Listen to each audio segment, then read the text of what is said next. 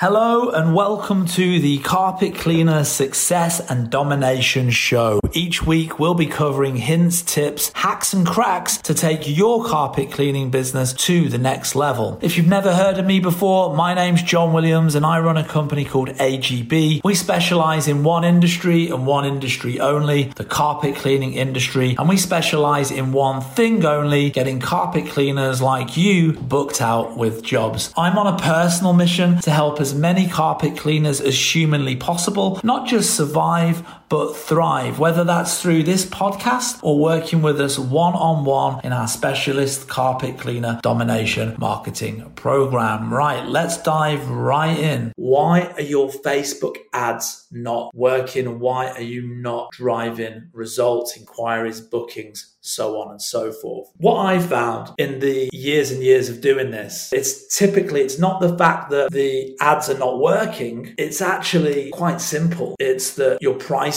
isn't quite right and it's not hitting home on Facebook. Well, there's really two reasons. Like, number one, if you're not following up quick enough, that could be a thing, right? If you're getting inquiries, if people are clicking on your ad and then you're getting back to them and they're not responding to you, it could be because you're not following up quick enough. I do have another video, go and check that out, talking about following up. There's a load of golden nuggets in there that's going to help you with that. That's the first thing to look out for. The second thing is if you're giving the price in Messenger and people are not responding to you, it could be that your pricing is off. It could be that you've got 5 other guys in your area that are charging anything from $10, $20, $30 less than you are, and they're targeting the same people. So that's why no one's clicking on your ad, because you're just too expensive, or they're coming into Messenger, they're getting a price from you and it's just too expensive. Like I say, the way to know that is that if you've got a special in the ad copy there, price, people aren't clicking on your ad, that's probably the thing that's putting them off more than anything else. If people are clicking on your ad and asking for a price, or when you give them the price, they go quiet, it's definitely the price. So the question is, how do we resolve that? How do we get over that? How do we fix that problem? So you've got a couple of options here. Number one is obvious, and I know this is